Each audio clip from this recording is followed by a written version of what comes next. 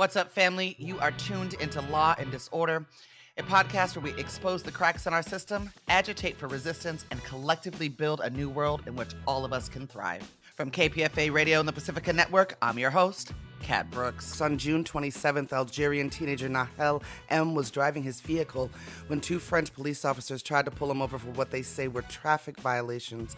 As Nahel tried to drive away, one of those officers shot into the vehicle, killing him.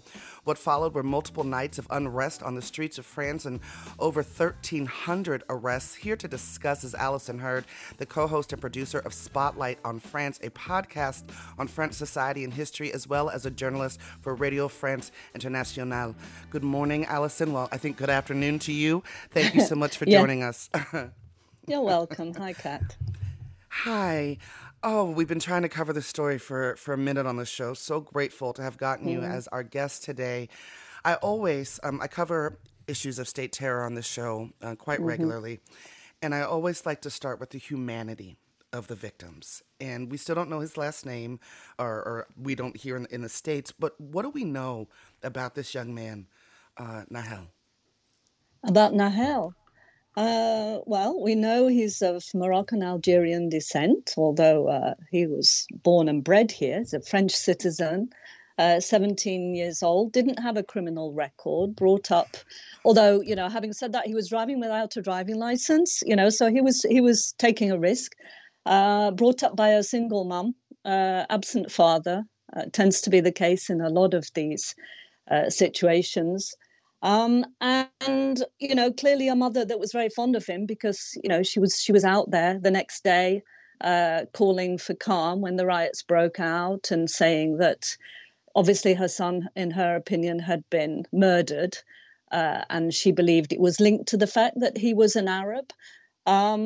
But at the same time saying she didn't sort of hold the police in general responsible for that. And she did not condemn the entire police force, but she condemned that one man who'd shot her son.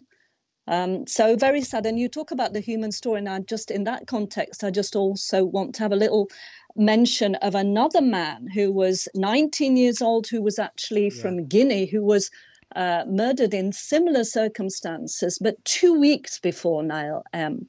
So this is Al-Hussein Kamara, and he was similarly stopped at a traffic stop by police and shot at point blank range. His death was not filmed. He was on his own. This was at 4:30 in the morning in a small town in the west of France, so far from the sort of, the image that we have of what we call the banlieue, these suburbs, poor suburbs with quite high immigrant populations, a very far cry from that.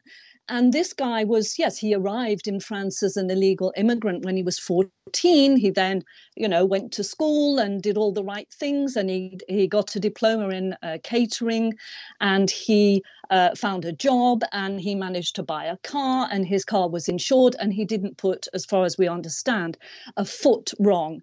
And he got shot. And it's only, recently that the officer in question was pulled in and has been charged with voluntary homicide. But, you wonder when these killings are not filmed, as was the case of Al-Hussein, you do wonder, how many more of them there are that we don't know about. Right. We don't know about. We do know that in 2022, there were about 13 people killed by police in a similar fashion. Do you know out of those 13, how many were Black or Arab? I spoke to a lawyer about this who's been following it, and he said the vast majority, if not all, I'm quoting him. It's always a bit tricky. I think we can safely say that, yes, the vast majority were either Black or of Arab descent and men. To that end, Alison, there's been a lot of discussion in the media about Article 435-1 of the Home Security Bill, which extended the circumstances in which police are allowed to use their firearms. Can you talk about the origin and details of that bill? There was a study carried out by French researchers that the shootings of motorists by police has increased 5-fold after that law was introduced. Yeah, well, it was introduced ironically, under the socialist government, so not a government that was sort of identified with police repression, or that, was particularly always defending the police, certainly not slamming them either, but a slightly different colour in terms of government than the one that we have now. And so they introduced the law, yes, in 2017 it was passed, it became effective, and it followed the 2015 Paris attacks, which obviously shook the country to the core, more than 130 people killed by these radical Islamists. And, in a way it seemed perfectly normal to try and improve, to try and boost law and order. And that bill gave basically police officers much, it extended the circumstances in which they could fire. So instead of it being an immediate threat that would justify the use of an arm, it also allows for the fact that they can assess the level of risk themselves. It can be a perceived threat and not just, a very real one. Now, clearly, that has allowed police officers to make snap decisions based maybe just on a feeling that a guy was somehow going to drive into the officer when he had not driven into him. So sociologists and researchers are saying, almost across the board, actually, that this has even given the police perhaps a right to kill. I mean, that's quite an extreme phrase, but certainly the human rights organization, France's Association for Human Rights, used that term. So it's seen as partly being to blame, actually, for the increase in the number of fatal shootings by the police. I mean, we saw something similar here in the United States, following 9/11, where that law and order drumbeat and the stereotyping and targeting of Arab Americans, Arabs, and Muslims, right, did lead to more racial profiling, did lead to increased incidents of police violence. Something else I'm interested about, perhaps, that may be impacting the dynamic is that there is a pervasive and growing anti-immigrant sentiment in France. I mean, we see that with the growth of Marine Le Pen's party. Can you talk about how that also may be impacting policing on the ground? Well, a study that was done in 2017 showed that something like 3/4 of the police, at the time, 2017, this was an election year, and Emmanuel Macron, the current French president, was running against Marine Le Pen, the leader of the hard-right National Rally Party. And at that time, a study was done which suggested that something like 3/4 of the police were planning on voting for Marine Le Pen. There are other indications which suggest that there is a very far-right leaning within the police force. The two biggest police unions are clearly on the right, and they were, for example, very quick to come out immediately after the Nahel shooting, and instead of showing any kind of compassion for the family, especially for the mother of Nahel, they actually referred to the rioters as vermin, saying that they were at war with the hordes and the vermin. So that kind of vocabulary is certainly not what you would call moderate. It's using some of the vocabulary that we found sometimes on the far right, by parties on the far right here in France. Even actually, I would say, on the right side of the sort of mainstream conservative party, which is called the Republicans. There's a branch on the right side of that party, which historically was not at all extremist, which is leaning now towards using those kind of terms and really stigmatizing obviously in a very, very provocative way a lot of these young kids of immigrant descent. I want to talk about the unrest that happened following Nahel's murder. Was it organic that people poured into the streets? Was it organized by specific groups? What was it like on the ground there? Well, I have to be honest, I wasn't there, so I cannot say that I saw, and witnessed stuff. But talking to uh, sort of researchers who are working on this, because it's important also to say that there is a deep, deep mistrust in those areas, in the banlieue, vis-a-vis the media. It's very hard now to go and talk to mainly these guys. Their attitude is, you only take an interest in us when there is violence or rioting or something goes wrong. The rest of the time, you don't give a damn. And so it's very difficult without being, a journalist who's following this all the time, very difficult to go and talk to them and get an immediate reaction. But people who are researching, yes, are talking about the level of what can I say? Well, just this deep feeling of being discriminated against, and that the state really has abandoned them as they see, and therefore some of the violence was very much targeted against symbols of the state. So to that extent, it was not just random, and it wasn't just only triggered by the death of Nael. Obviously, that was a factor, and there was some identification between some of these young men and Nael, a feeling that it could have been them. They could have been the ones who they could have been out driving in their car and got stopped and got shot. So there was some identification, but there was also a political element. I spoke to a sociologist last week in detail about this, and he said, it really would be a mistake to imagine that it was just coming out of nowhere and just an expression of, just people out pillaging because they can and wanting to destroy stuff as sort of like children throwing their toys out of a pram. No, there was a political element because they did target stuff, even though they knew they might be destroying part of their own neighborhood. This was public property which belonged to the state. So they were sending out a signal of extreme anger. Then, of course, at the side of that, there was also looting, and that was far more opportunistic. And some of that looting, by the way, was not just being carried out by young men of color, but there were also some white middle class youngsters who have been, in court as well, having taken part. Interestingly, there are some studies which suggest that they have not received quite the same tough sentences that the young men of immigrant backgrounds have. That was actually going to be something that I asked you, over 1,300 arrests. And what do we know about charges or consequences for the protesters? What's happening to these kids?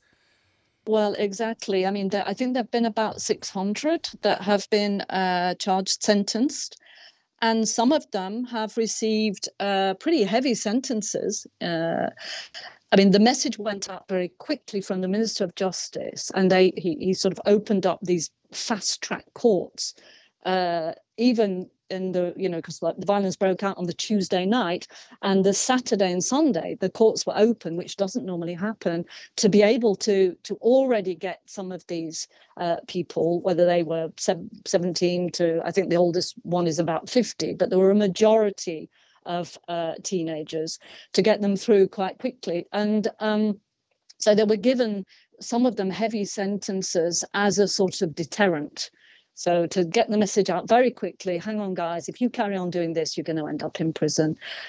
So some of them have got suspended sentences, but some of them have got, there was one guy, for example, this is an example that was covered a lot in the media. He got 9 months sentence, not suspended, so a firm one, for stealing a can of drink from a supermarket.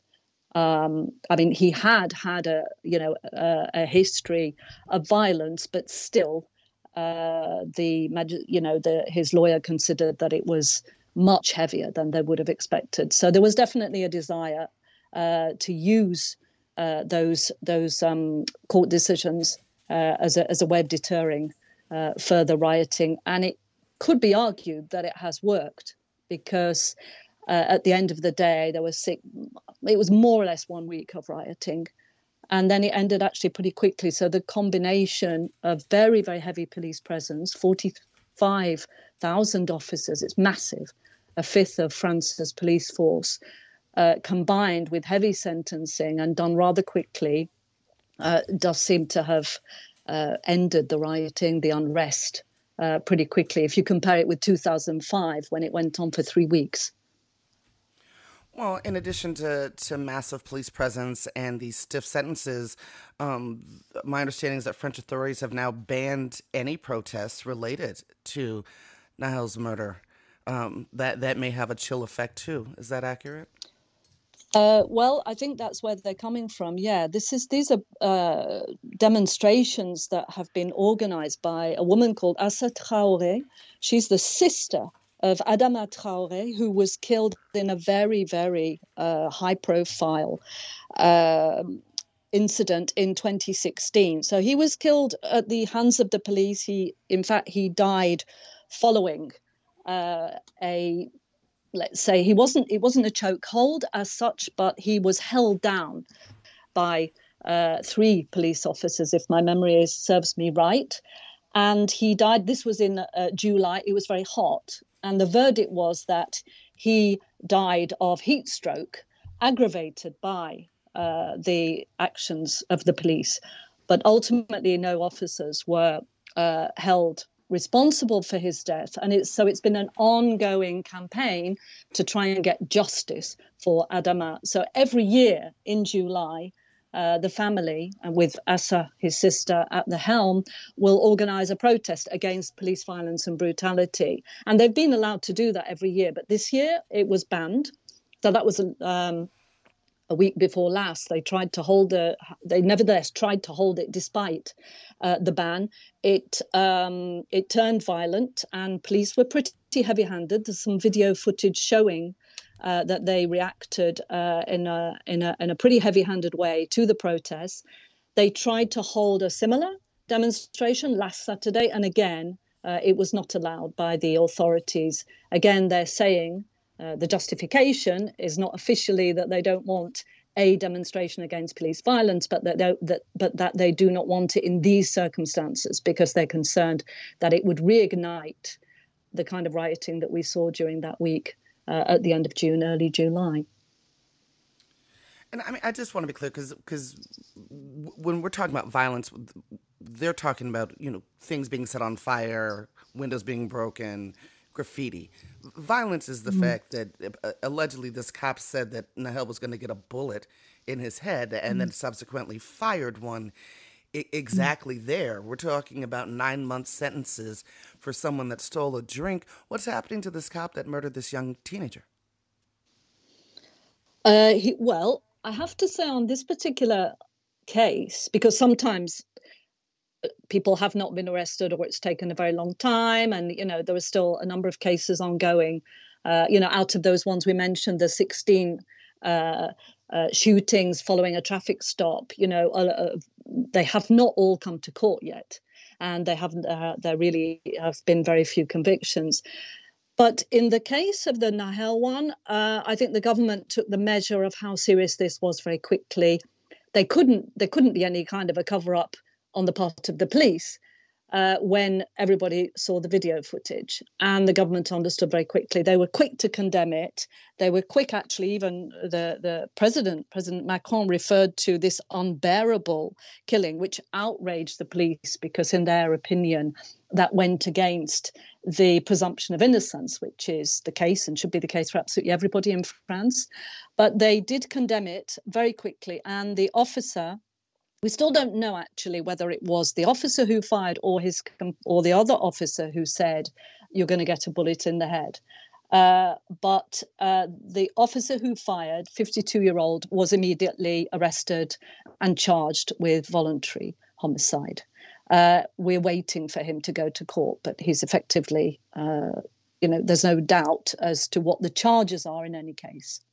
Okay. Well, Alison, we are going to continue to cover this. We hope you will come back, and we thank you so much for joining us this morning. You're very welcome. Have a nice day.